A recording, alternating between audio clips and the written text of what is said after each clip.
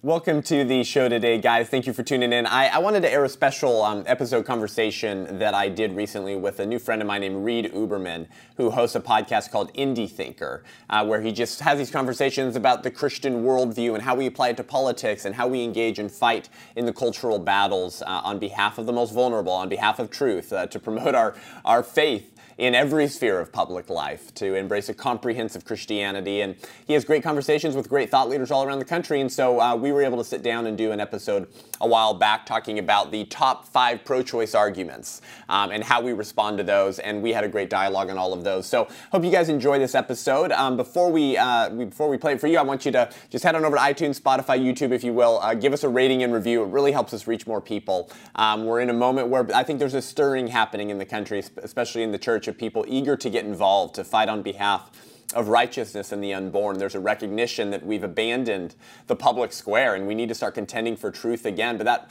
really begins with life, because if you don't get the right to life right, you won't get any other rights right. So do that for us. It's a small thing that really helps our podcast move up the charts so more people see it. But enjoy this episode and conversation with my friend Reed Uberman of the Indie Thinker podcast, answering the 5 top pro-choice arguments for abortion. Thanks so much.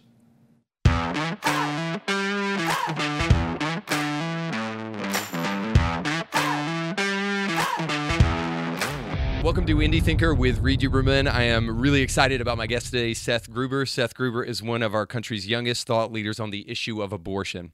He is a nationally renowned pro-life speaker for Life Training Institute and is represented by the Ambassador Speakers Bureau. He is also the host of a fantastic podcast of his own called Unaborted, and I've been listening to it and just absolutely think it's phenomenal, man. So thank you so much for being on the show today. Absolutely, bro. Yeah, man, it's good stuff. I appreciate what you're doing. We need more Christians who have a robust Christian worldview and a comprehensive faith that impacts every sphere of their life. And we need more of those people who are saturating the digital marketplace, the new marketplace of ideas, with Christian ideas, with good ideas, with the ideas that founded this country, because we've let the left dominate that marketplace for too long. And that's a lot of where young people and individuals are shaping their worldview. So praise God for your voice on these platforms. Yeah, no doubt. And I totally agree with you. I was watching, I teach history too to high schoolers, and I was watching the other day Amazing Grace with some of my students. And this seems so simple, but I feel like we have to justify it anymore.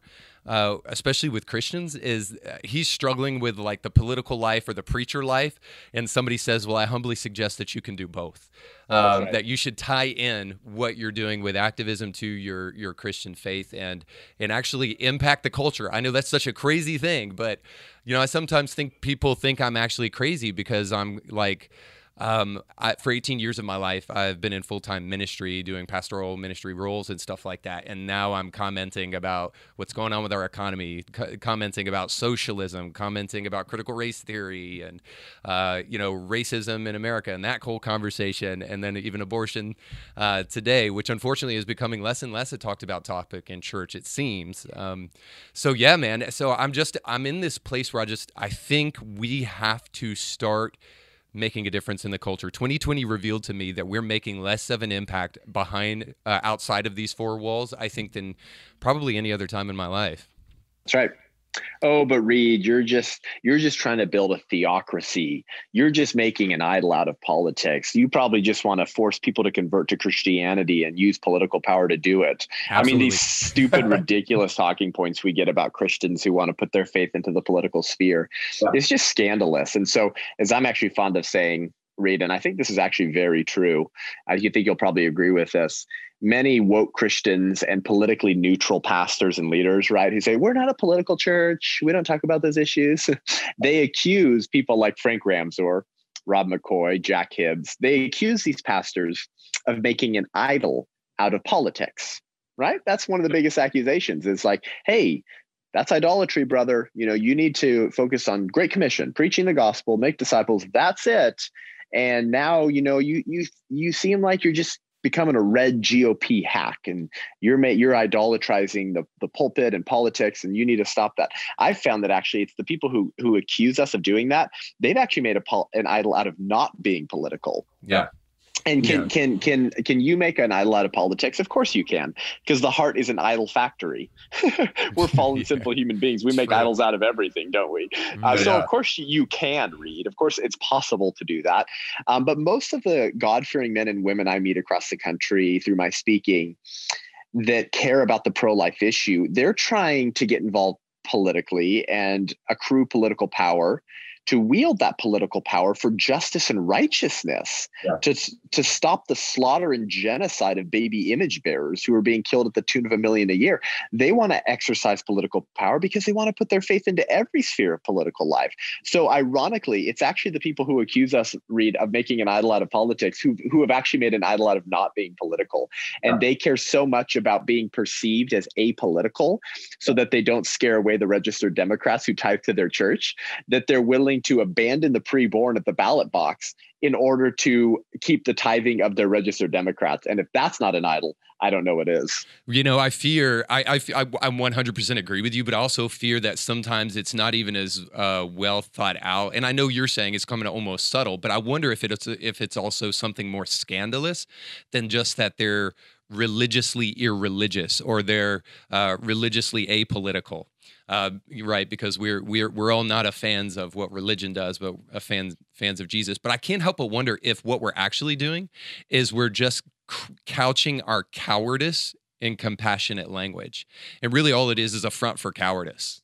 Yeah, of course. Yeah, it's absolute cowardice. And the very pastors and Christian leaders, Reed, who either say or they believe about themselves that if they had lived in 1940s Germany, oh man, they would have been part of Dietrich Bonhoeffer's confessing church. They would have been part of the assassination organized attempt against Adolf Hitler. Or if we lived in 1850s Germany, Reed, I would be giving Frederick Douglass the opportunity to preach from my pulpit, and we would be part of Harriet Tubman's Underground Railroad. And man, we would be voting only for Republicans. Because in 1850, it was only the Republican Party who provided an opportunity to end slavery. The pastors who say that or believe that about themselves are generally, for the most part, are completely uninvolved politically to protect the preborn within the imperfect and flawed GOP that provides the only opportunity for Christians to end abortion in America.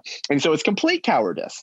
So the very individuals who say that they can't get involved politically because they don't want to harm their witness, how they're perceived by others, because they only want to be perceived as being related to Christ and not a political party.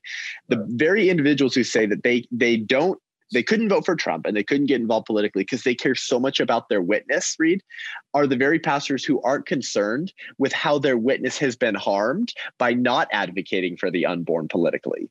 Because you know what, Reed, there's a lot of pagans in this country who hate Christians and they think we're hypocrites and they think we're not consistent and they don't think we're the real deal because their critique, not all of them, but many of them, one of the major critiques against Christians and pro-lifers in the church, Reed, is that, hey, if those Christians believed what they said they believed, that their God entered human history in a uterus and that every human being is created in the image of that prenatal Christ, then they would view abortion as genocide if they actually believe that.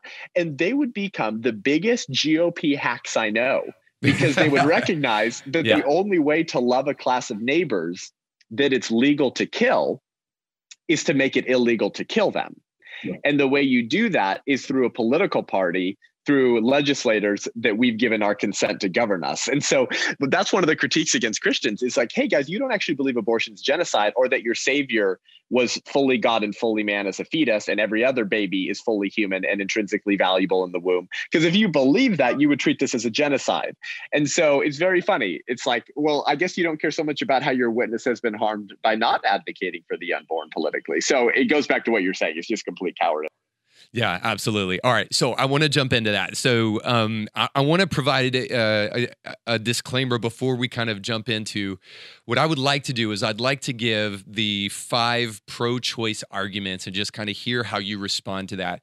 I recently heard you speak at my church and a fantastic job. And I found you to be one of the most articulate, one of the most well-informed, and one of the most pointed speakers I think I've ever heard on the subject, quite frankly. So I really look forward forward to kind of having that back and forth with you, and then just kind of getting into kind of what I would call, maybe this isn't fair, but kind of like the aftermath of what you shared, because when we're monologuing, that doesn't give people the opportunity to kind of retort back with these arguments that we so often hear in the culture, and I kind of just want to hear what you would say to that. But before I do that, I want to give a disclaimer, and then we'll jump into continuing to talk a little bit about the state of the modern day church in terms of kind of the issue of abortion. But I wanted to do this because you were very wise to do this in your conversation at our church. And so I want to give this disclaimer. If you've had an abortion, this episode is for you. If you've contemplated an abortion, this episode is for you. If you love life, this episode is for you. If you're pro-choice, this episode is for you, because God loves you no matter your past, but he loves you enough to change your future. So I want to make sure that everybody understands that everything we talk about from here on out is meant to display the love of Christ, but to also be incredibly honest about an issue that we have tiptoed around for far too long. So with that being said, I use abortion, and I don't know if this is totally fair, as a thermometer for the modern day church, because obviously we believe that life is important for the reasons you just stated so beautifully about the incarnation, about God in human form, and all of that stuff. We believe that life is beautiful and life starts at conception. All right, so we honestly we believe that as Christians, all right, but there is so much social pressure on Christians right now to cave on that issue, and I'll be honest, there's a lot of strategic conversation to rebut the view of Christians, and Christians are so dreadfully connected to the culture very often that very often those arguments can kind of can work. So I think really, I think it's fair to say that abortion is a thermometer for the state of the modern day church. And I'm a little bit disturbed by the fact that I do not hear any of the mainstream, whatever that is, or the mega church pastors that are very popular in America today and represent Christianity really around the world, but certainly in the United States. And I won't name names just to be fair. Don't worry, I will. You can, and I'll talk back with you about it. But just to be honest with you, there's too many to name, to be totally honest. So it's not even to tiptoe around the issue. It's just because I don't hear any of them talking about it. And now I want to be fair. There are pastors in America who are sold out to the pro-life movement and all of that stuff. But what is your take, at least in terms of where you think we are as the modern day church, maybe even from, I know this is not the best way to judge it, but from a pop culture movement, our ability to impact the culture with more than just cool pastors, but actually impact them with messages that matter. How do you feel from your experience and everything that you've seen where we're at as a church in terms of our stance on pro-life? Right. Well, the church today in America, Reed, is more comfortable than they've ever been before. And I mean, this is something we can all fall into, right? I'm not saying I'm not immune from this, but it's something we have to be very aware of. I mean, we've had it pretty good in America for a long time. And, we take our liberties and freedoms for granted now, right? And we're incredibly numb and blinded to the situation and time in history that we find ourselves, right? Scripture says that God determined the sort of the timeline, the time and place of our being, right? So it's not an accident that we find ourselves in America in 2021. That's how God intended it. And he has a purpose for it. He has a reason for it. And so rather than exercising stewardship over the liberties we've been given and really the political power we've been given to seek righteousness and restrain evil insofar as it's possible, given current political realities, we've largely abandoned that stewardship role because it requires getting uncomfortable, and we end up getting attacked for it, don't we? When you stand for life, when you stand for common sense truths like men can't be women and women can't be men, when you stand for truths like we shouldn't chop off the genitalia of minors because they played with a Sally doll once and their mom said, "Oh, you must be a girl." When we stand against the culture of death, we're attacked for it. We're called bigots. We're called homophobes. We're called Christians who are trying to create a theocracy, right? We're just trying to require adherence to the Christian religion or else. We're called that we're making an idol out of politics from woke pastors all around the country. Yeah. So there's a cost, but the cost that we have to count, at least right now, Reed, in order to stand for truth is virtually nothing compared to the cost that men like Dietrich Bonhoeffer had to count. Men like Oskar Schindler and young women like Sophie Scholl in the White Rose resistance in Germany, people who were murdered for their resistance to the culture of death, for their resistance to a genocide. That's exactly what the Holocaust was. Well, today, not only is abortion the greatest genocide in human history, but it also happens that in America, we have freedom and liberties to participate in the public square to help end the genocide of baby image bearers. This country was founded by activist preachers who understood that their faith needed to go into every realm of life. And so, our British brothers and sisters came here to found a country where they could exercise true religious liberty. I mean, that's the founding of America. So the ability to worship God freely and to live out your faith fully. So what a blessing, right? That we can participate in sidewalk counseling to save babies outside of abortion clinics and not be arrested, that we can vote and we can determine what type of individuals govern us. But we don't even get uncomfortable enough to do that, Reed. Yeah. And if we can't get uncomfortable enough to do that and take the verbal heat and occasional physical violence that comes from it, then guess what? Those same individuals would have done nothing to stop the Holocaust in Germany, because Dietrich and his friends were willing to sacrifice their lives to help save Jews and try to end the insanity of the Nazi genocide. And so it's the way you put it was actually brilliant. The abortion very much is a thermometer for the church. The way I say it is abortion is a litmus test of our republic. It's also a litmus test of the church, because abortion strikes at the very heart of who we are as a people in a republic, right? Abortion denies the founding principles of our republic, which is that we hold these truths to be self-evident, that all men are created equal and women endowed by their creator with certain inalienable rights, that among these are the right to life. Oh, look, Reed, they put the right to life first, because if you don't get the right to life right, you won't get any other rights right. And so the right to life is not just one rights among many. It's actually the prerequisite right, without which no other rights can be exercised or realized. The right to liberty and property and pursuit of happiness don't mean much. In fact, they mean nothing at all if you can be murdered. And so as long as our government, Reed, continues to deny the natural right to life to an entire class of human beings, our own rights will constantly be endangered by modern jurists and a ruling class whose jurisprudence is completely foreign to the founding fathers. As long as we ignore the right to life of the unborn, we cannot trust that government to protect any other right that flows from the first and most important of all rights. So that's why abortion is not just one issue among many. It's actually the vital and preeminent issue. And that's not actually, you hear me, if for these guys listening to this, that's not to say that I'm dismissing other important justice issues. I'm not saying other issues don't matter. I'm just saying that abortion is the issue of our day. Yes, for sure. While many issues are important, they don't all carry the same moral weight. Exactly. Like when people look back at 1850s America, Reed, do you think that sex trafficking wasn't happening? Do you think that spousal abuse and child abuse wasn't happening? Do you think poverty wasn't an issue? No, those things were all happening. But when we look back at 1840s, 1850s America, we think of slavery because it was such a stain on our country. It was such a denial of our founding principles. And abortion is wrong for the same reasons that slavery and the Holocaust are wrong. Yes. Because while the contexts are different, the moral framework is the same, because in each situation, a government denied natural rights, denied personhood to actual human beings, and then dehumanized that victim class through euphemisms in order to justify their mistreatment and slaughter.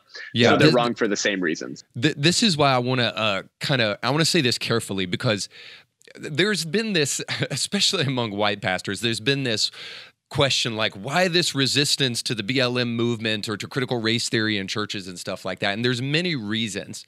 But I think the underlying suggestion there is, you have some implied racism that you're not aware of. And there's racism in the church. And this is what I heard, like Carl Lentz was one of the first people to come out, and I heard this what a coward. we're talking about how the church is the most segregated place on a Sunday morning, and this is the real issue. And the reason there's resistance to these kind of issues is that when we look statistically at what police brutality is doing in America, and when we look statistically at what abortion is doing in America, there is no comparison. Empirically speaking, that is not to say that we don't need to even have conversations about police brutality in church, whatever. Fine, let's do that. Fine. Let's have a conversation about the merits of Black Lives Matter and their Marxist leanings and whether or not we want to get behind a church just so that we can post our black square or have our serve team members wear Black Lives Matter face masks and show how woke we are to Instagram. Right. It's not, that's okay, fine. Let's have that conversation, but let's have it proportionally. Let's have that conversation also in the context of the greater, more genocidal, which is what we Christians like generally believe, more genocidal issue of abortion, which most churches want to remain entirely silent about. Yeah. Well, and Black Lives Matter doesn't believe that Black Lives Matter. So if you're listening to this, let me be very clear. Black Lives Matter doesn't give two effing bleeps about Black lives. I'm going to speak as clearly right now as I will in this entire episode. This needs to be very clear. Yeah. Black Lives Matter Incorporated doesn't give two flying bleeps about Black lives. And I'll give you 4 reasons. The first and most important, Reed, they're pro-abortion. Before Black Lives Matter got repopularized after George Floyd, because they were around before that, you remember, it was in the wake of the Ferguson or something like that. The killing of, what was his name? Michael Brown. Michael Brown. That's when Black Lives Matter got launched. By the way, it was launched on a lie. The entire movement and organization was launched on a lie. According to Barack Obama's Justice Department. Exactly. Thank you, Reed. That allegedly, he put his hands up and said, "Don't shoot." And so that became this shirt, right? It became this saying, "Hands up, don't shoot." Complete BS, was a total lie. He bum rushed the cop and tried to take his handgun out of the officer's belt. Okay, well, now you're fully justified to shoot that man. And that would hold true across racial lines. You don't get to try to take the handgun from an officer. I'm sorry, that's not how this works. Right. And that's true for all races. So firstly, the movement and organization launched on a lie, on a complete lie. Secondly, they're pro-abortion. They removed their pro-abortion language from their website, Reed, right after George Floyd. Why did they remove it? They probably recognized it wasn't such a good PR strategy to have all this stuff about abortion and killing Black babies on a website called blacklivesmatter.com.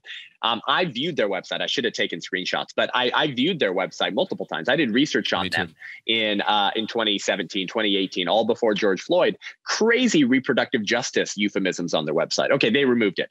Alicia Garza, one of the co-founders of Black Lives Matter, Reed, teamed up with Cecile Richards a couple years ago. Who was Cecile Richards? The former president of Planned Parenthood.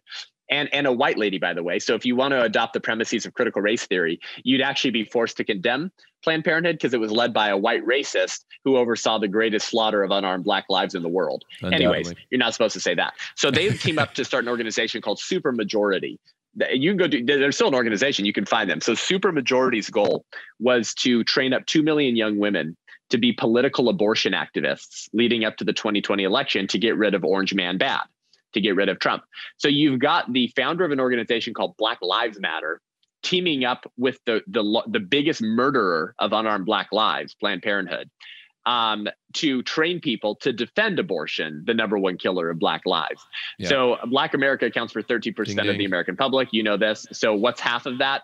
So 6.5% would be women.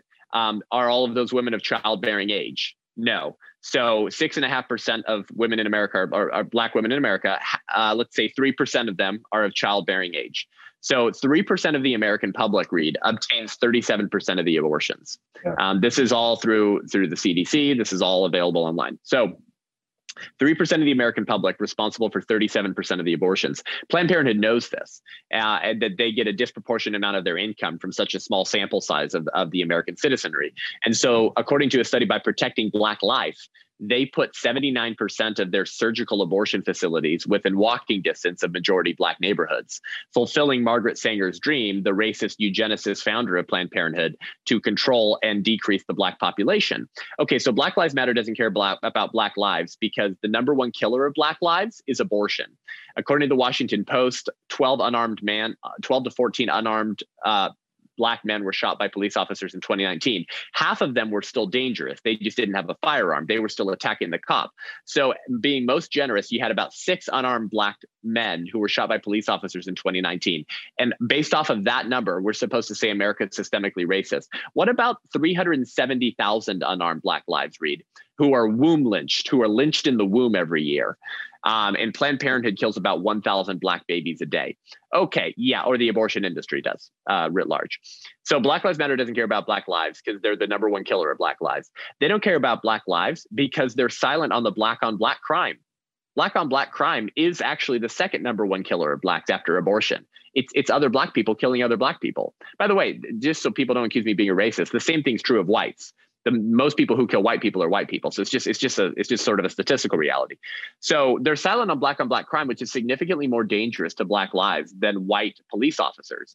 They're also silent on the fatherlessness rate, which is the number one predictor of future crime and of whether you'll end up incarcerated. Where are the black fathers? They're silent on that. And lastly, hey, just to interject, they're not technically silent on that because they actually said something and they also erased that from their website too. But they don't believe in the nuclear family. This to disrupt the Western contrived notion of the nuclear family. What does that mean? Fathers in the home. It means mothers and fathers. So they've actually said essentially that they don't like black fathers. So, but black fathers matter as well. And then lastly, they actually oppose school choice. Did you know this, Reed? They oppose school choice like most Democrats do. School choice is the best way for children in low performing schools to get into better schools. And the worst performing schools tend to be in large Democrat run cities. Where do most black Americans live? In large Democrat run cities. So the best thing to help black lives is to support the choice of their parents to put them in a different area of the city that they don't live in a better school. And they oppose that as well. So listeners, listen, wake up, okay? Black Lives Matter, it's just a linguistic cudgel because it sounds good. Black Lives Matter, who could be opposed to that? It's a linguistic cudgel to hit you over the head over and over and over again.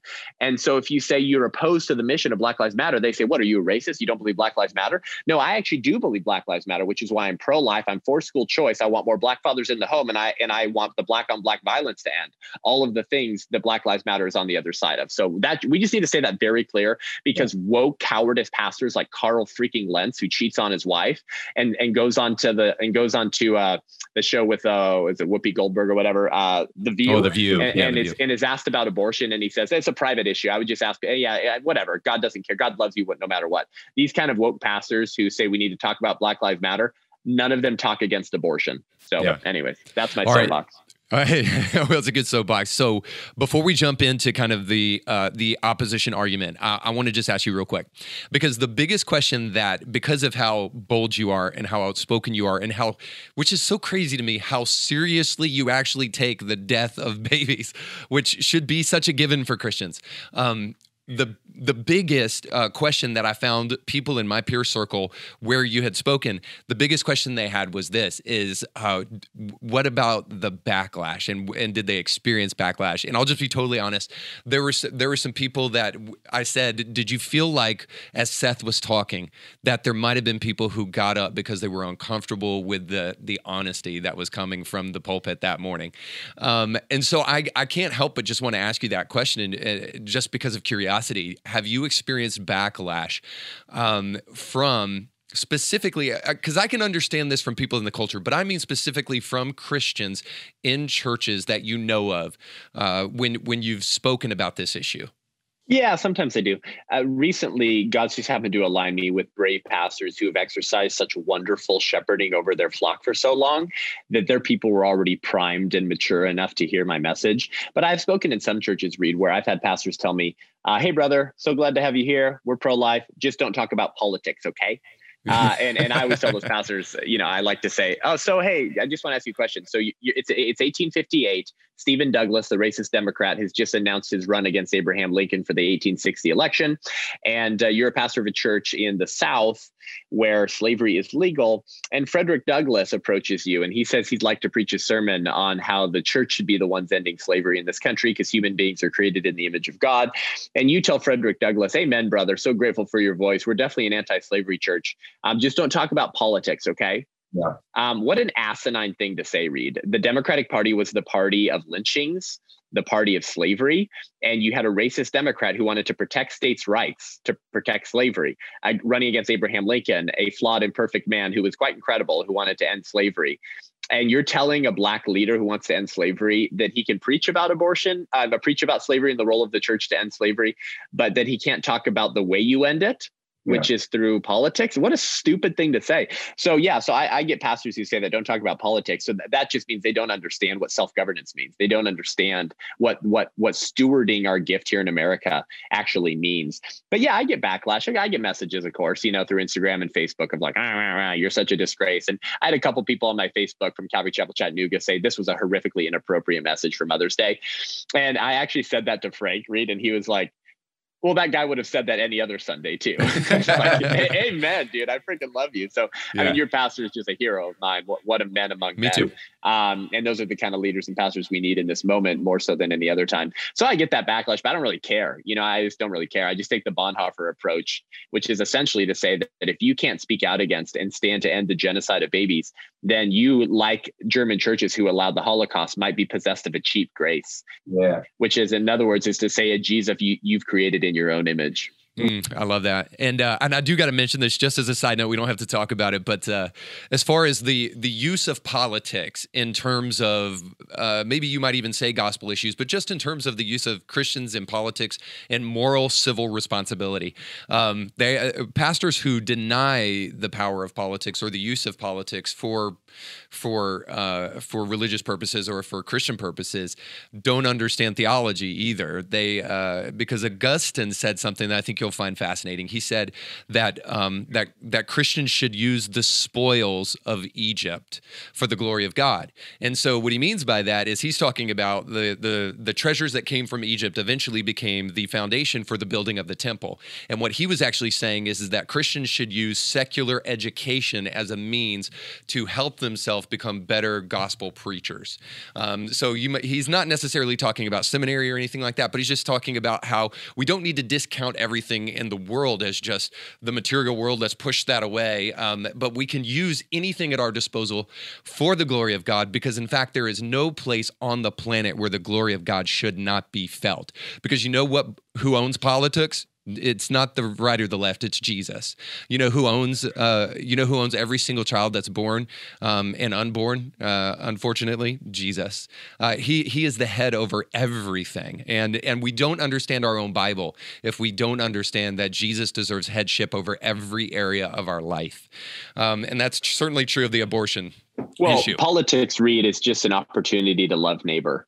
Yeah. This should not be complex. So John Foster Dulles, he is former Secretary of State, had this great line in May of 1954. He was asked by a Danish student of this idea of politics and loving neighbor and the role of the Christian.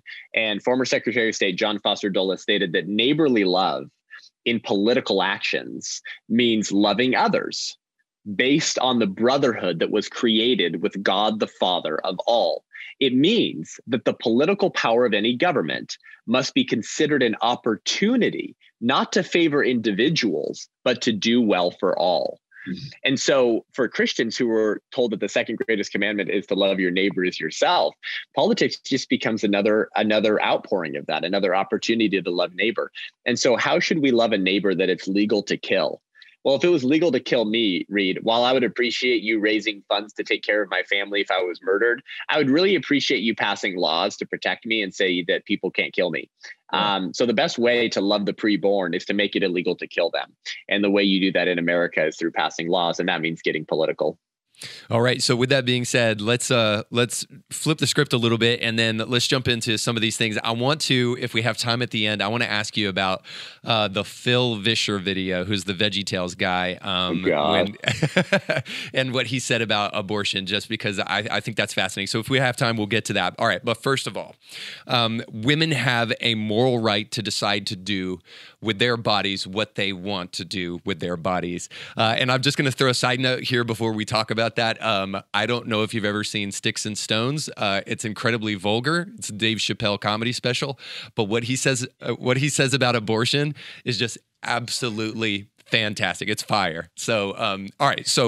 When a Christian speaks to somebody and stands up, on their two legs and says, "I'm pro-life," and they say, "Well, why do you think you have the right to tell a woman what to do with her body?" How do we respond to that? Yeah, they got you, man. These like overly used phrases have just become like a they've just become like a linguistic liturgy of the left. I mean, these things are so, it's like their catechism, Reed. I mean, these things are just become so overly said and used. And that's really what people need to understand. Like, the religion of the culture of death is secular progressivism, which is based on secular humanism, which is based on relativism. And this is the underlying religion and worldview of every Marxist, of every communist regime ever. So this is not an alternative politics. It's an alternative religion. People need to wake up to that. And so this is really just like, it's like a liturgy. It's like a linguistic liturgy. It's essentially just the catechist of the left. And so they have these chants that they just participate in over and over and over again. My body, my choice, bodily autonomy. Okay, so listen, the body in your body is not your body, lady. Because if you were pregnant with a boy, you don't have a penis. Okay. I mean, this should be so self-evident. If we're told my body, my choice, right? Which assumes how many bodies are involved, Reed? One. My body, my choice. It assumes one body's involved. Is that true that one body is involved? Well, if you care about science, you'd have to say no. The science of embryology says from the moment of conception, you're a distinct, living, and whole human being. And so if the mother if the body's in her body is actually just her body, then we'd be forced to say that pregnant women have 20 fingers and 20 toes, 2 brains, 2 hearts, 2 different DNA codes existing simultaneously, potentially 2 different blood types existing simultaneously. Oh, and if she's pregnant with a boy, now pregnant women have male genitalia. Now, of course, at this point, the leftists might say, yes, you're right. Welcome to UC Berkeley, to your lesbian dance theory major, where men are women and women are men. No. Women do not have penises, as much as the left would like to tell you that they can. So let me push back and say, okay, so obviously this is predicated upon a presupposition then that life does not begin at conception. So they're going to say, no, that's not a life in my womb. That's like a cluster of cells, right? So they'll look at life on Mars. Then we'll say, yeah, some of them will actually say it is. To make it even worse, many pro-choicers today, Reed, they admit that the unborn is biologically human. That it is fully human, that its parents are humans, therefore it's human, but it's not a person. So the rights of the mother supersede the rights of the child, and that's even more disturbing. That's disgusting. Okay, so that kind of to the side, because that seems easier to me to kind of talk about. But what about the people who want to deny the scientific reality of a life inside of a womb? Right. Yeah. So I mean, these people were 3 things. They were either asleep in junior high biology. They were eating weed brownies and were too high to pay attention to what their teacher was saying in junior high biology. Or thirdly, and more likely, they've been indoctrinated with anti-science bigotry from our state schools that should have been teaching the reality of embryology. Embryology, study of the embryo. What's an embryo? A human being at a very early stage in their physical development. The science of embryology for decades, Reed, has known, taught, and communicated that human life begins at the moment of conception. The law of biogenesis states that all living things reproduce after their own kind. So dogs can only beget dogs, cats can only beget cats, a male and a female can only beget another human being. This is undisputed scientific fact. And not because I say so, by the way, but because abortionists and pro-abortion activists and pro-abortion philosophers admit this. Yeah. Peter Singer, for example, who, at Princeton University, who defends killing babies up to 1 year outside of the womb, because he doesn't believe they're persons. So the arguments that pro-choicers use to deny the personhood to the unborn, Peter Singer is honest enough, Reed, to admit that same litmus test for personhood would also deny infants the right to personhood. So he's actually intellectually honest enough to take his ideas to their horrific, heinous, logical conclusion. And so we understand that human beings begin at the moment of conception. So they're not partially human. It's not like they're becoming a human being, Reed. They are actually fully human. Yeah. And Peter Singer will admit that. He'll say that the science is clear that the unborn is fully human, but it doesn't matter. And so this is plain undisputed at this point. But you have many pro-choice woke leftists in the culture, particularly of the millennial and Gen Z generation, who will just say it's not a human being. But you're seeing that less and less because it's just so blatantly false. that now they're starting to admit that it's a human, but that it doesn't matter. You can kill them anyways. So the way you communicate that, the way you respond to that it's not really a human being, is literally, I mean, you could just buy any embryology textbook and show them. If you want to put a link in your show notes, I can send it to you as well, Reed. If you Google when does human life begin, and then you enter the word Princeton, Princeton University has this great PDF on their website, and it's a collection of citations and quotes from dozens of different embryologists, neonatologists, biologists, and embryology textbooks, all saying that human life begins at the moment of conception. Wow. And so to deny that really today is you just look really stupid. I mean, it's just so plainly clear. So. Yeah, it's like saying Jesus might not have been a historical figure. Almost nobody says that, even if you're secular. If you guys enjoy this episode and this show, and this has helped you contend for life, and this is helpful for you fighting the culture wars on behalf of the preborn, then would you consider supporting this show by becoming a patron of the show at patreon.com/unaborted. This is just how we crowdfund the podcast. We're able to do more episodes, bring on more guests, increase the production value, as well as soon begin to start taking this content to the streets with a video team, be able to record these conversations with people on the issue of life, where we apply the ideas we talk about in the show into a conversational format. And that's really the kind of viral friendly content that people really like to watch on YouTube, and it helps them watch conversations on controversial topics that maybe they're afraid to have conversations with, and equips them and gives them the tools to have those conversations. So please consider becoming a patron of the show by heading over to patreon.com/unaborted, and we'll be right back with a whole lot more.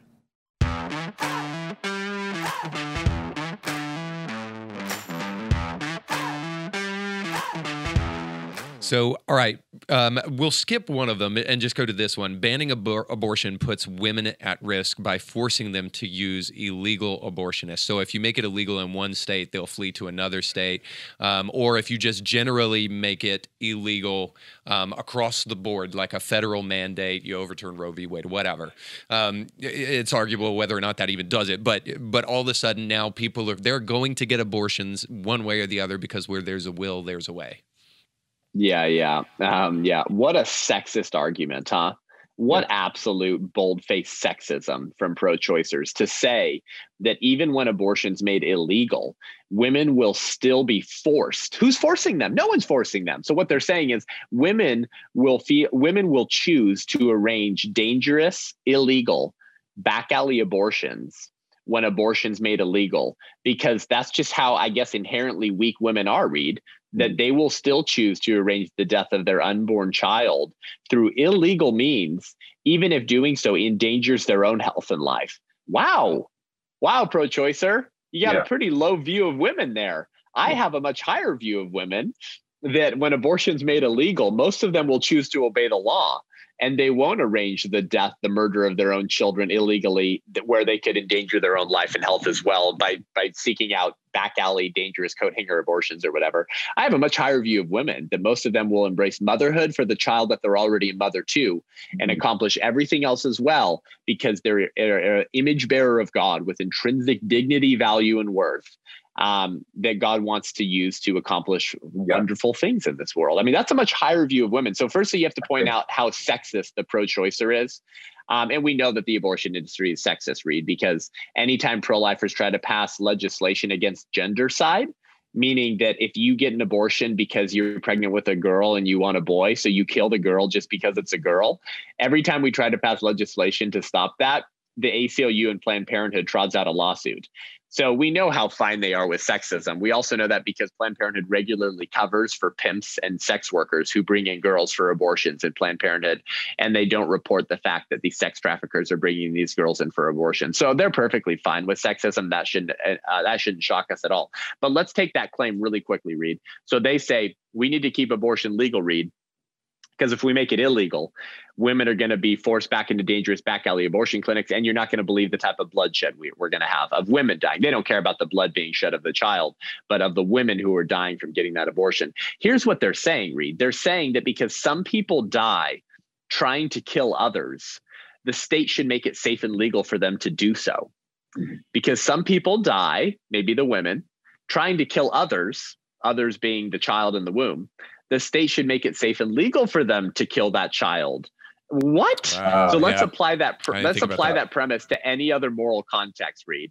Because some school shooters are harmed or killed in the process of trying to kill their classmates, the state should legalize school shootings. Yeah. Because some emotionally disturbed teenagers who walk into a school campus to murder their peers, sometimes, Reed, they're actually shot by a security officer or an on-campus police officer to put them down, to prevent them from killing others. So some school shooters are harmed or killed in the process of trying to kill others, just like the woman is harmed or killed in the process of trying to kill others in an illegal abortion. So the state should legalize school shootings, Reed. Yeah. What a stupid thing to say. I have a better solution. Don't kill your peers with a firearm.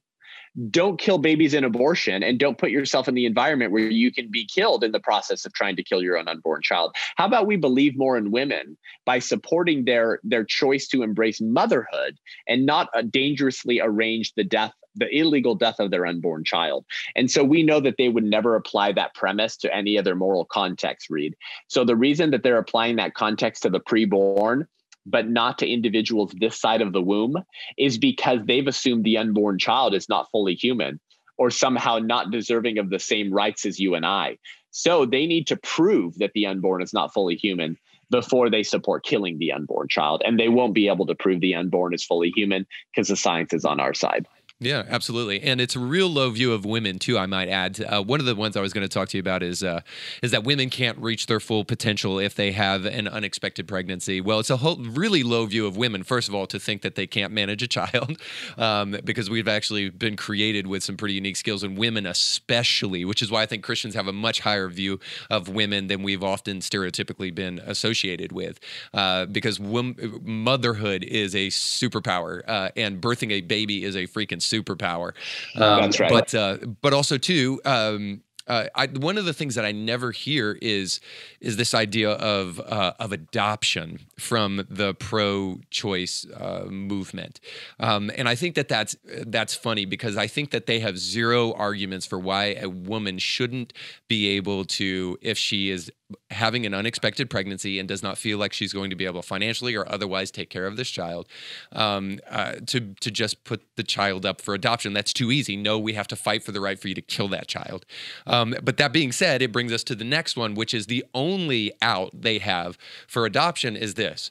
Well, if that baby is a threat to the mother in terms of her well-being. So if she delivers this baby, the doctor says there's a high likelihood because she's high-risk pregnancy that something could happen to her or the child. Or this is a child that is a byproduct of rape or incest, and this woman should not be forced to have the baby of her rapist. So what do we say to that? Yeah. So firstly, you have to point out that abortions performed on women who have been raped account for about 1% or 0.5% of the annual abortion rate. So simply ask the pro-choicer if they will then join you in fighting to end the 99.5% of all other abortions that aren't performed in cases of rape. And then they always say, no, I believe abortion is a human right. Oh, so why are you using rape victims to make yourself look compassionate? That's what they're doing. They're hiding behind rape victims, and they're appealing to the 1% exception to argue for the norm. They say, I support abortion because if a woman's raped, she shouldn't be forced to bear her that child. Well, she's not being forced. The rapist forced her to bear that child when he impregnated her. We're just saying that unborn children should not be forced to suffer for the crimes of their father. To murder a child because daddy did something wrong is deeply disgusting and ridiculous. And when you say that women need abortion in the cases of rape, what you're saying is it's okay to give the death penalty to a child because daddy did something wrong. Yeah. By the way, rapists never get the death penalty in America, Reed. You probably know this. We rarely carry out capital punishment anyways. And so if you just rape a woman, you don't get the death penalty. But the pro-choicer then turns around and says, but we definitely need to give the death penalty to the unborn child who's just as innocent as his or her mother. Yeah. And by the way, you know how much the pro-choicer hates the death penalty, right? The left and the pro-choice movement, they hate the death penalty. They're always trying to rally against protecting the murderers from the electric chair. But then they'll turn around and say, man, I love the death penalty in the womb, though. Man, that's just so great, man. You're sick, dude. You're sick, and I don't trust you with political power. And so people need to understand that. Now, we should have compassion and love for the women who have been raped. And it's because I have compassion and love for the women who have been raped, Reed, which is why I support harsher penalties against rapists than the pro-choicer does. Yeah. Because nearly every pro-choicer opposes the death penalty. I support castrations, Reed. I support castrations for rapists or life in prison in an isolated cell. Okay? Mm-hmm. The pro-choicer doesn't. So yeah. I love and care for the victims of rape far more than you do, you pro-choicer, because I want that woman to get justice and I want their family to get justice. You don't. You want to spring the rapist from the clink so they can rape more women. That's not compassionate. It's also not compassionate to murder children for the crimes of their father. So you need to throw that bigotry right back in their face. We need to stop putting up with this type of arguments. And I meet Christians and pro-lifers all the time, Reed, who say, I'm pro-life, except in the case of rape. And I say, then you're assuming the religious premises of the religion of secular progressivism. You're assuming the bigotry of choice when you say that. Yeah. And I know children who have been conceived in rape and have been born, Reed, and they're now pro-life activists. So why don't you go look at the child of that woman's face and tell her that she should have been murdered, because the compassionate thing is to kill babies conceived in rape. Okay, hopefully I've debunked that one. Now they say, well, what about the life or health of the mother, Reed? Yeah. Right. What about if the pregnancy is endangering the mother's life, then we need to allow abortion in that circumstance. Guess what? Abortion's never medically necessary to save mom's life. This is something even members of the pro-life movement don't know. And most of the church doesn't know, because you probably met people, Reed, we both have, who say these are people who are even against abortion in the case of rape. Right. But they still grant a premise to the left on the life of the mother exception. And so you'll meet pro-lifers who are passionate about pro-life. I mean, some of these people, they actually give a lot of money to pro-life groups, but they still believe that sometimes abortion is necessary to save mom's life. It never is. It never is. And I'll tell you why right now. But for your listeners, I've done 2 episodes with my good friend, Dr. Brent Bowles. Dr. Brent Bowles is an OBGYN, delivered babies for 30 years. And he actually had a practice in Nashville, Tennessee. Which he just moved to Florida, and he's doing semi-retirement, but he's still saving babies and he's going to seminary. But we went through this claim, and he explained from a medical doctor OBGYN perspective why abortion is actually never medically necessary to save the life of the mother. So you guys can go listen to that with Dr. Brent Bowles on my podcast. Absolutely. But let me explain it to you. So if the pregnancy is what is causing the risk to mom's life, which obviously that's the claim, right? They're saying if the baby endangers mother's life, then she should be able to get an abortion. So the assumption is that it's the child in the pregnancy that is causing a risk to mom's life. So here's the question, Reed. Is abortion the only way to end pregnancy? No. What's the other way to end pregnancy? A C-section or inducing early labor. Delivering the child through inducing early labor or through a C-section. And through delivering the child, mom's no longer pregnant, Reed. So if mom's no longer pregnant, then there's not a pregnancy risk to her life. So even in high risk situations where mom could die from the pregnancy, that it doesn't mean that you have to forcibly dilate the cervix to fit forceps up her vaginal canal to rip the child apart. No, that's actually more dangerous for mom, Reed.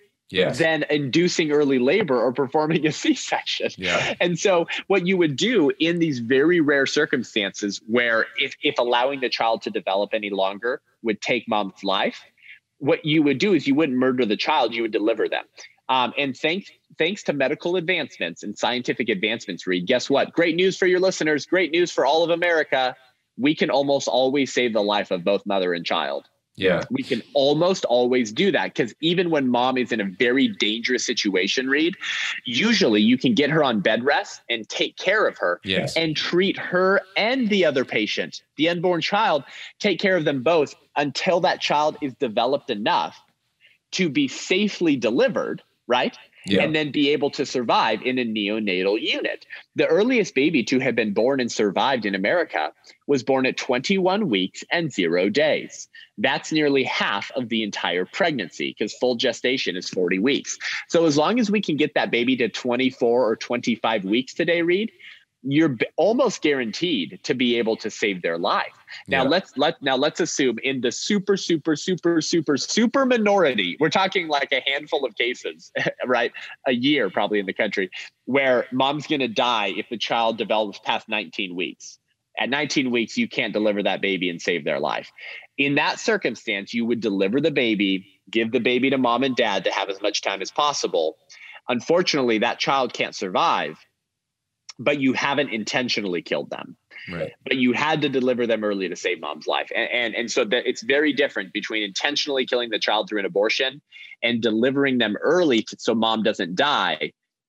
with the foreseen but unintended consequence that the child dies. Yeah, I don't want to steal your thunder if you were going to go here, but you said something, just to roll the tape back a little bit, about the danger of actually of the danger to the mother and how serious that danger is. The reality is the danger of an abortion is way more severe than the danger of any high-risk pregnancy that we presently know about, especially when you take into account the psychological effects that many women experience after they have had an abortion. You know, we have these weird freak stories of these woke, pink-haired liberals being excited about their abortion on YouTube and all that kind of on social media and stuff like that. Let's face it. The reality is the vast majority of women suffer in silence and don't go on YouTube or social media to talk about how pained they are that they ended their baby's life.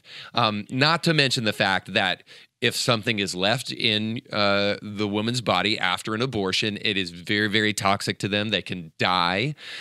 So the risk of having an abortion is way higher than the risk of having a high-risk pregnancy. That's right. Yep. So if you really care about the mother's life as a pro-choicer, you would always support early delivery in a life-threatening situation rather than abortion. And this should be very self-evident. I mean, I can cite the studies for you guys. I can dive into the paper that claimed years ago that abortion was 14 times safer than childbirth. I covered that with Dr. Brent Bowles on my podcast. Go check it out. I could dive into that if you want, but I shouldn't have to. It should be self-evident, right? Like, it should be pretty self-evident that it's safer to allow your naturally bodily functions to operate and not forcibly dilate the cervix and stick forceps up the birth canal as you try very carefully not to rip through the uterine lining, which is like wet tissue. I mean, this should be pretty self-evident that childbirth is significantly safer than abortion. And if someone can't grasp that on a self-evident level, like, I got nothing for you, man. Like, you need to convert from the religion of secular progressivism to Christianity, because you're living in an upside down reality. Yeah. And so the last question, and this may be kind of an upside down reality too, but I do have friends that are Christians, but even friends that kind of align themselves with libertarian principles but are not Christian. And they would say, okay, Reed, you're a conservative.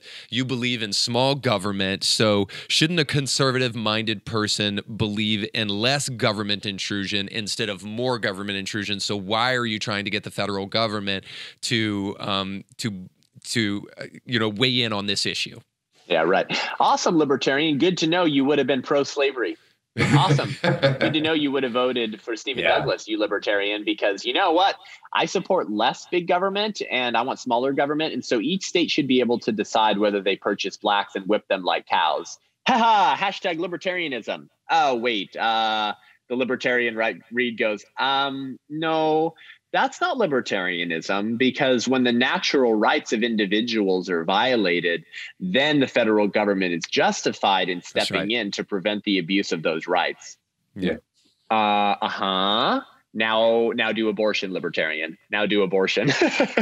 Abortion says that the right to life can be stripped of the unborn human being who we know is fully human because their parents have deemed them unwanted and a non-person, just like the Democratic Party deemed blacks unwanted and non-persons. Oh, yes, the historical bigotry of slavery. It's a repetition of history. The same ideas. What is that same idea? Not all humans are persons.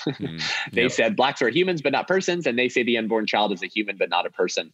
And so even if you're a libertarian, and I'm not, I'm a conservative, and I could dive into the ideas about why I believe libertarianism is unfounded and wrong. But even if you were to be a true libertarian, you would actually have to be pro-life, because you would have to recognize that the first and most important of all natural rights, life, is being denied to the preborn.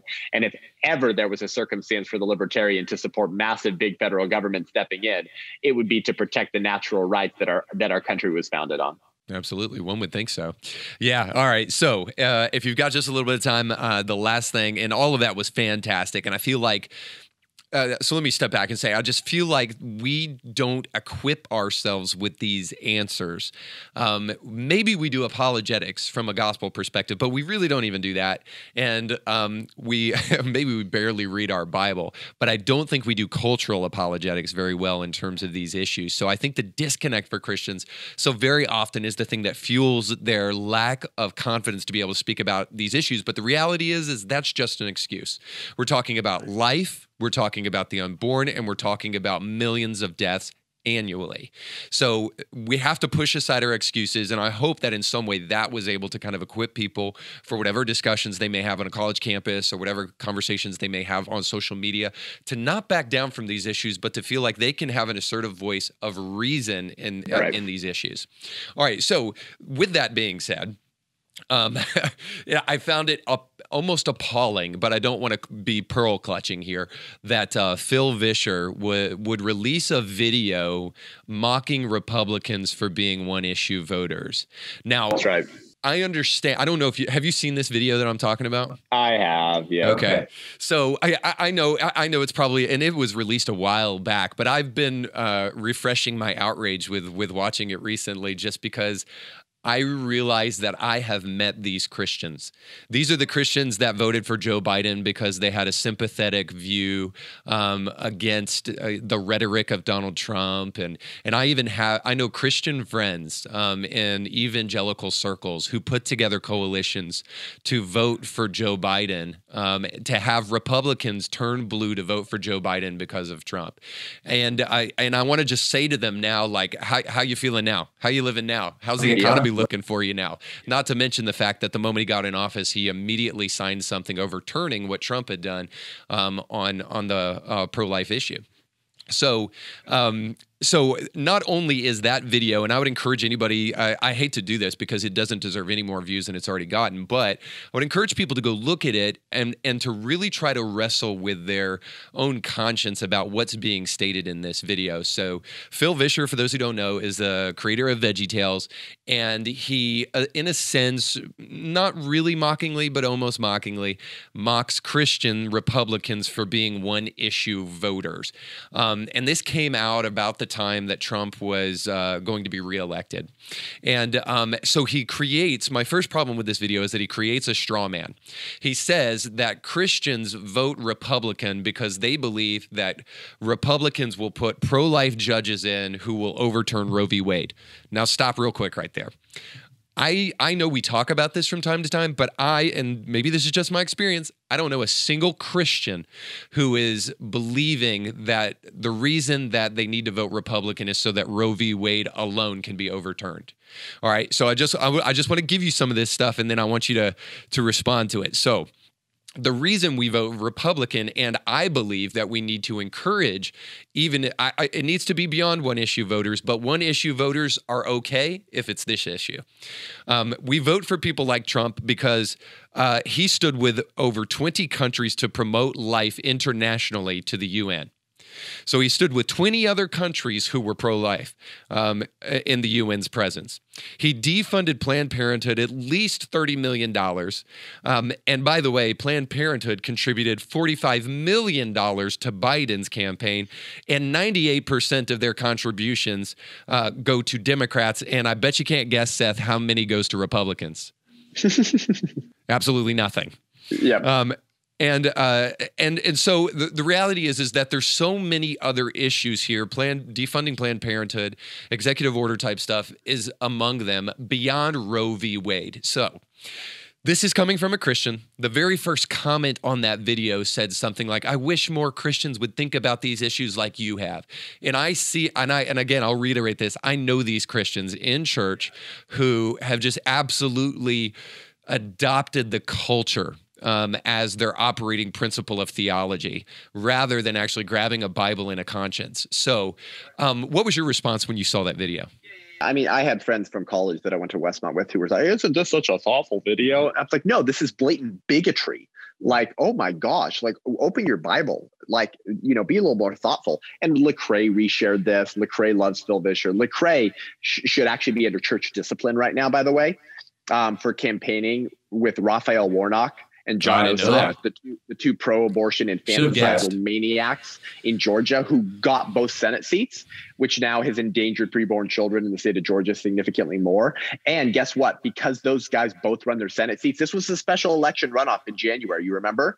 That was going to dictate the balance of power in the Senate. Because they both won their Senate seats, the Senate goes 50-50 with Kamala Harris the tie-breaking vote. Lecrae helped give one of the greatest gifts to the party of death in the abortion industry in decades, which is to put the most pro-abortion politician in American history, Kamala Harris, as the tie-breaking vote in the Senate. That's thanks to Lecrae. He should be under church of discipline right now for that. And he says he's pro-life. Pathetic. Phil Vischer says he's pro-life. Pathetic. Phil Vischer is a bigot. And let me tell you what I mean by that, because now people are like, oh, Seth's resorting to ad hominem attacks. No, I'm not. What is bigotry? Bigotry is the discrimination against someone else for being different, right, Reed? It's discriminating against someone else for being different. Yeah, ideological bigotry.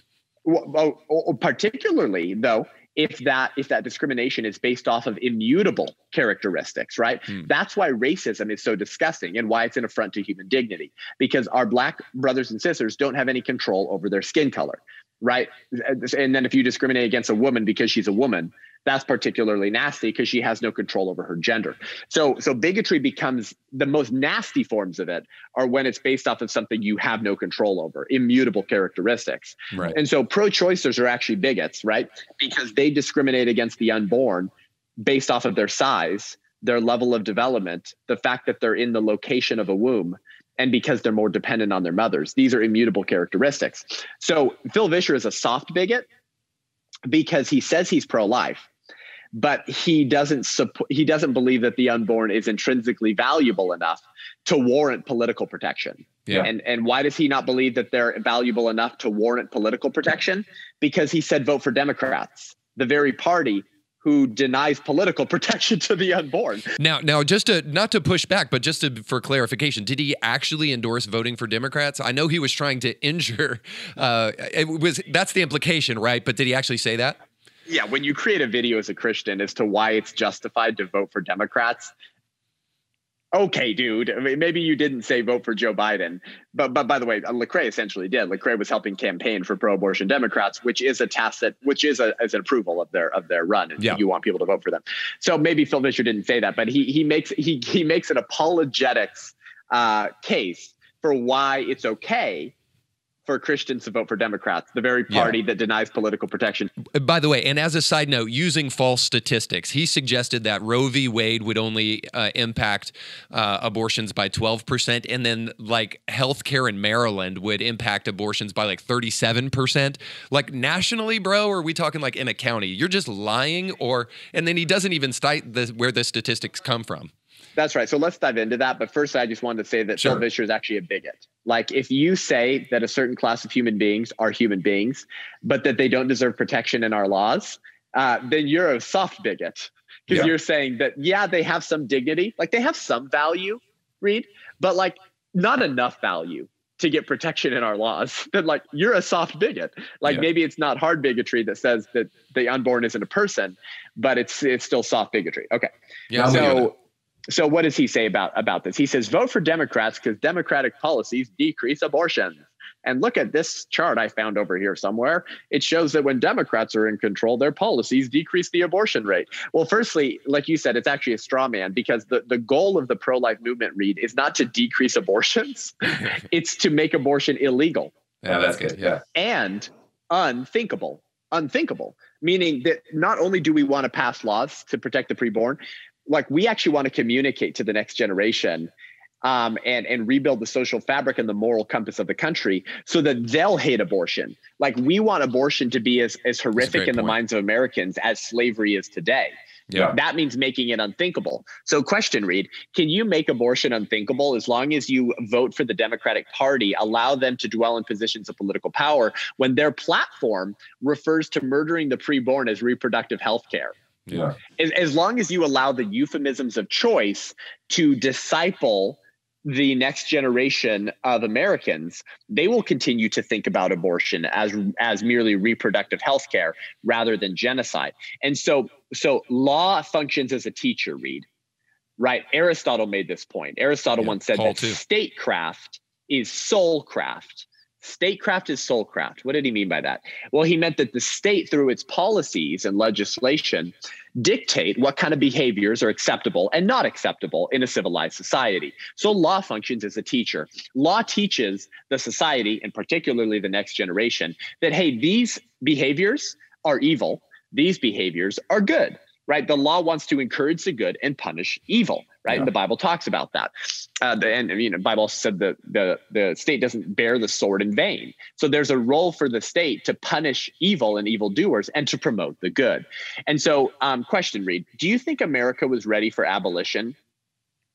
No, America wasn't ready for abolition. Didn't we fight a war over it? What was it called? The Civil War. I guess we were pretty divided, and the social fabric was not ready for the abolition of slavery. But guess what? Lincoln and the abolitionists, Reed, stepped in anyways and said, we are banning slavery now because this is disgusting and evil. Come on. And then it took 100 years to rebuild the social fabric, didn't it? So slavery gets banned in, is it 1865? Yeah, I think you're right about that, yeah. 65. Civil Rights Act, 1964, right?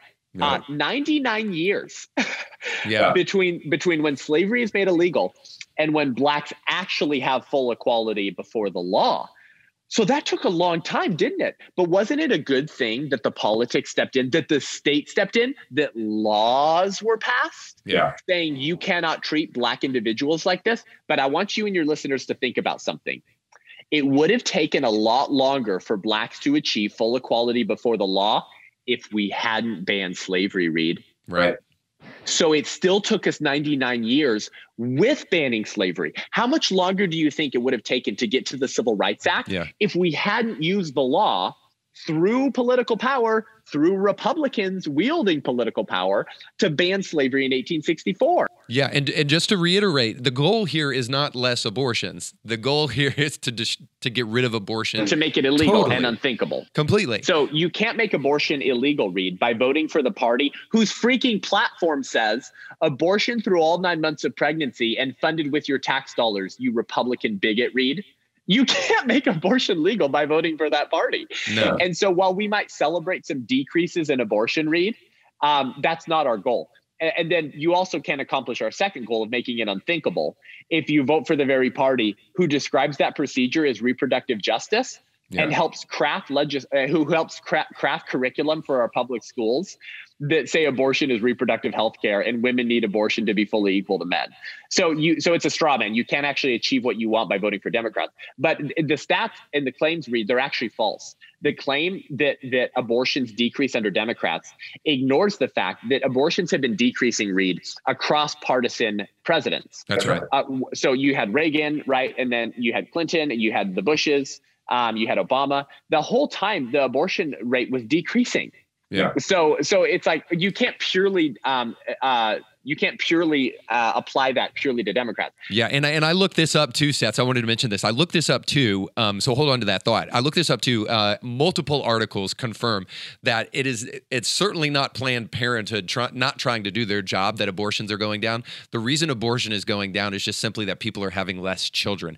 Has nothing to do with the abortion industry not going into high gear and continuing to do everything that they've done since they've been in motion. So it's just absolutely a false claim that it doesn't matter who's in office, that abortions are going to keep on going at pace. It just simply has to do with a more cultural phenomenon than it does with who's president. It's a few things. People are having less children. Pro-life laws are actually effective in saving many children as well. And thirdly, the invention of the ultrasound and ultrasonography that has forced the American public to look at what the child looks like at 8, 9, 10, 11, 12 weeks old has humanized the child in a way that we haven't been able to before.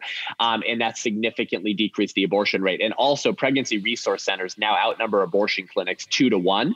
And there's been an 80% growth of pregnancy resource centers between 1980 and today. And so these are clinics that provide all of their resources for free and all of the non-controversial healthcare services that Planned Parenthood provides, minus the baby murdering part. And so more pregnancy centers, more ultrasonography, more humanizing pictures of the child, more pro-life laws, and people having less children.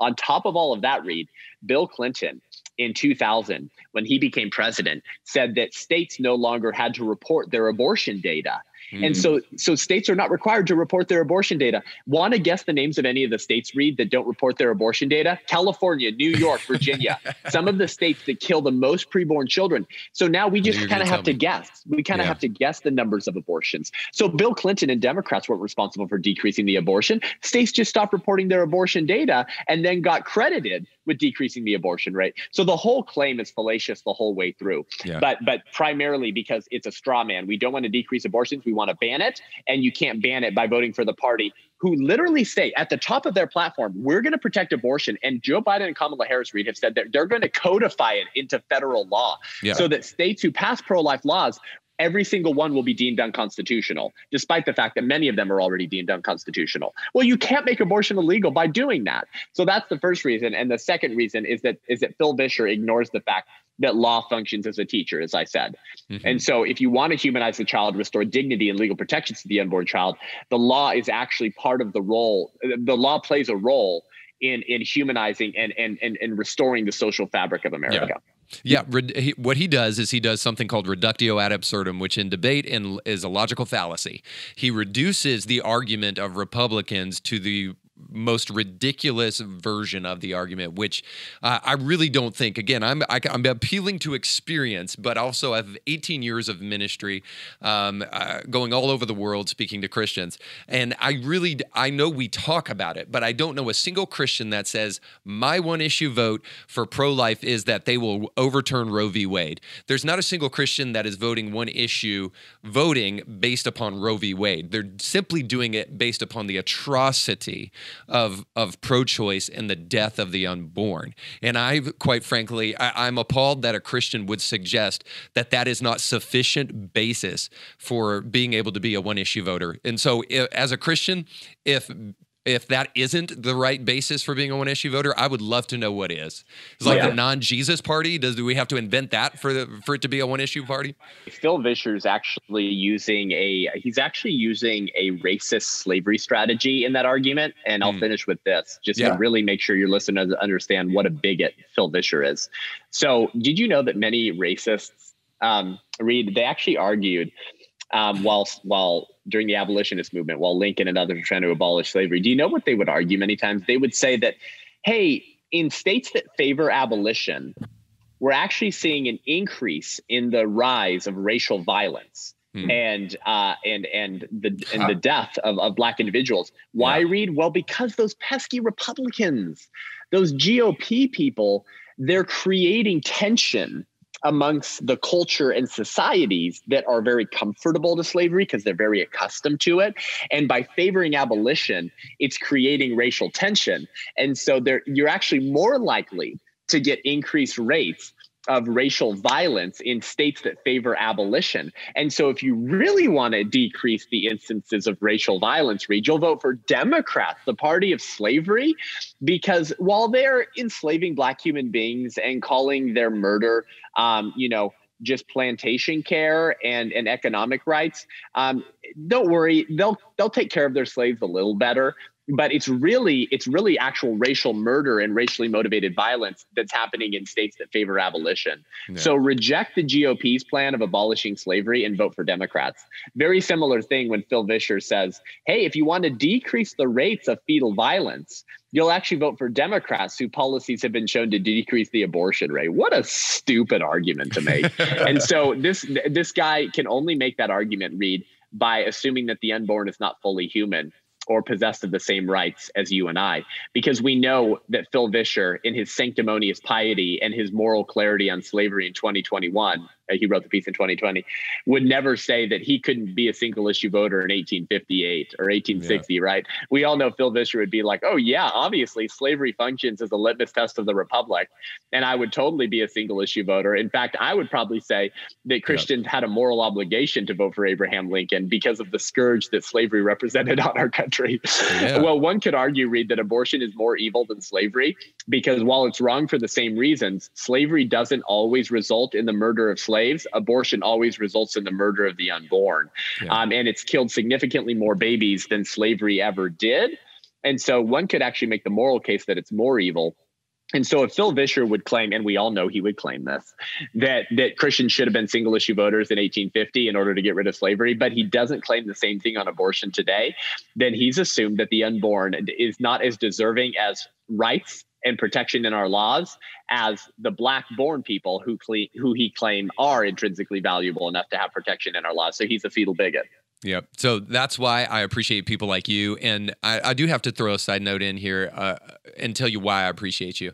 I appreciate not only your boldness, your articulate exposition with all of these issues, but also the tenderness and the mercy with which you approach them. Now, to be sure, you're direct and you're blunt, and thank God for that. But also you season what you say with grace. And you did that really, really well when you spoke at our church. And I've never heard anybody really do that before, mostly because we tiptoe around the issue and don't really have anything except milquetoast sermons about the pro-life issue once a year. So I really do just want to encourage people to listen to more of what you have to say on the issue, even if you weren't convinced by any of the things we talked about today, and you're still maybe kind of wishy-washy about where you stand on this issue. Let people know how they can consume more of your content and stay up to date with kind of some of the stuff you're doing. Yeah, praise God. Yeah, thank you, Reed. Yeah, so you guys can subscribe to my podcast, Unaborted with Seth Gruber. I recently moved to 2 episodes a week. So I do one with me a week, either stuff from my speaking stuff, but typically it's me, and I'm on the road right now, but typically my Monday episode will be me in studio. And so it'll just be me going through what's happening in the country, unpacking it. I don't just tell you what's happening. It's not just an informational fire hose. It's like, this is why it matters. Yeah. And I really unpack the culture of death. And then I have a guest on once a week to talk about what's happening in the pro-life movement, what they're doing. It's really helpful. So you guys can subscribe, leave me a rating and review. It really helps us reach more people because I have the abortion trolls control my podcast and leave nasty reviews.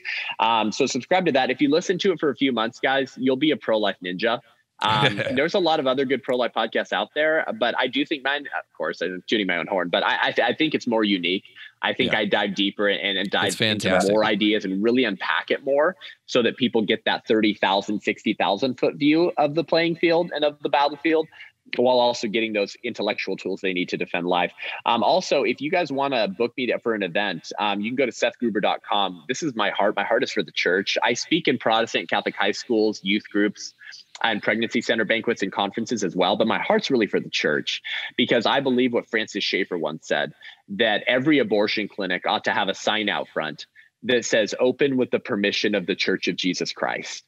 Abortion is happening with the permission of the church because we could end it if we wanted to. We have the addresses. We know where innocent human beings are scheduled to die. Where is the church? Well, we're like the Levite and the priest, aren't we, Reed, in the parable of the Good Samaritan, who walk by on the other side of the road when there's a bleeding guy in the ditch who needs your help. Well, we have more responsibility than the Good Samaritan, actually, Reed, because unlike him, we actually know when and where innocent human beings are scheduled to die. The Good Samaritan came upon a bleeding victim and helped him.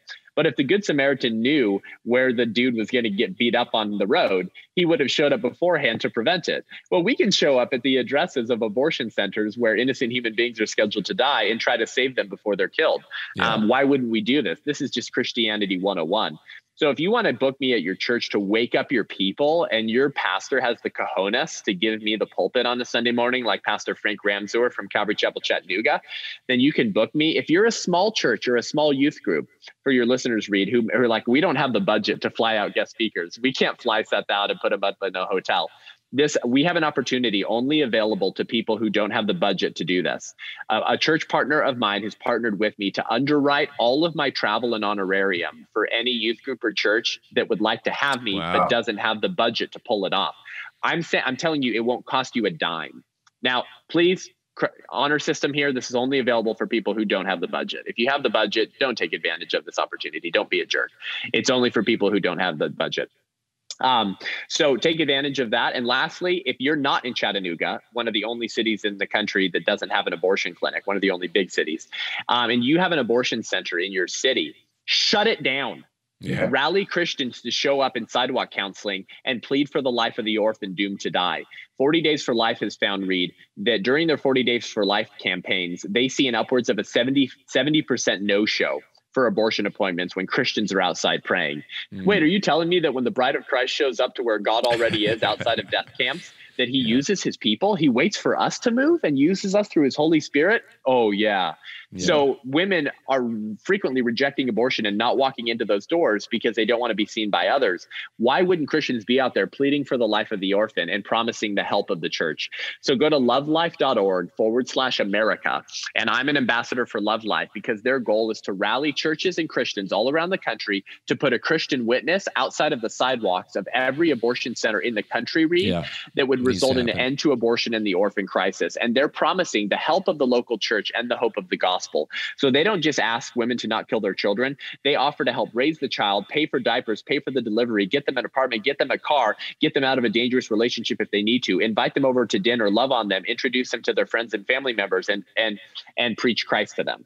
So why wouldn't the church be outside of these death camps? So that's how you guys can respond. My podcast, book me for an event, and go to lovelife.org/America to fill out their interest form and just tell them that you would like to participate in sidewalk counseling in your city to help shut down abortion clinics. And what an amazing testimony you'll be able to share to those babies who were saved because you showed up, and to your families and grandchildren that you played a role in shutting down an abortion clinic and maybe ending abortion in America.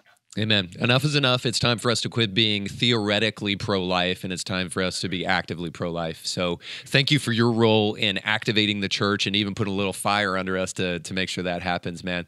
So God bless you, and thank you so much for being on today. Thanks, Reed. Keep it up. All right. Will do, man. You too. And bye-bye, everybody. Thanks for joining us. Thank you guys so much for tuning in today. I hope you enjoyed that conversation episode with my buddy Reed Uberman at the Indie Thinker podcast. Kind of an evergreen episode for you. You can share this with friends. You can go re-listen to it to just fill your quiver with tools to defend the preborn. We obviously talked through a lot of the different myths and pro-choice arguments, including that ridiculous line that I'm sure you hear a lot, that Democratic policies help decrease the abortion rate. So real pro-lifers should vote for Democrats whose policies will save more preborn children, huh? Hopefully that was helpful to help you debunk some of those myths. Send this episode to a friend, and hopefully it helps you have greater conversations to protect the preborn, especially in a political climate that has become so divisive on the issue of abortion, where Christians are told that they have no role for their faith in politics and they should just be quiet or they should vote for Democrats. Hopefully we've debunked some of those claims for you and encourage you to stand for life in a moment where the church is needed more so than any other time. But if you want to engage with me online and learn more, head on over to sethgruber.com, SETHGRUBER.com to sign up for my newsletter, to see my speaking schedule if you want to hear me speak live and local, or if you want to book me for an event. My fall schedule is actually filling up fast. So if you want to take advantage of this opportunity to bring me out to your church or youth group or conference, go ahead and act now. We also have a special scholarship available for churches, youth groups, and faith-based high schools who can't afford to fly out a guest speaker, to put them up in a hotel, to pay their honorarium. If you don't have the budget for that, but you'd like to bring me out for an event, I have a church partner that's generously offered to underwrite all of those costs to bring me to you. So take advantage of that. Contact me through sethgruber.com if you're interested in that. And if you enjoyed the show, once again, leave us a rating and review. It really helps us reach more people. We really appreciate it. Until next week, I'm Seth Gruber, and this is Unaborted.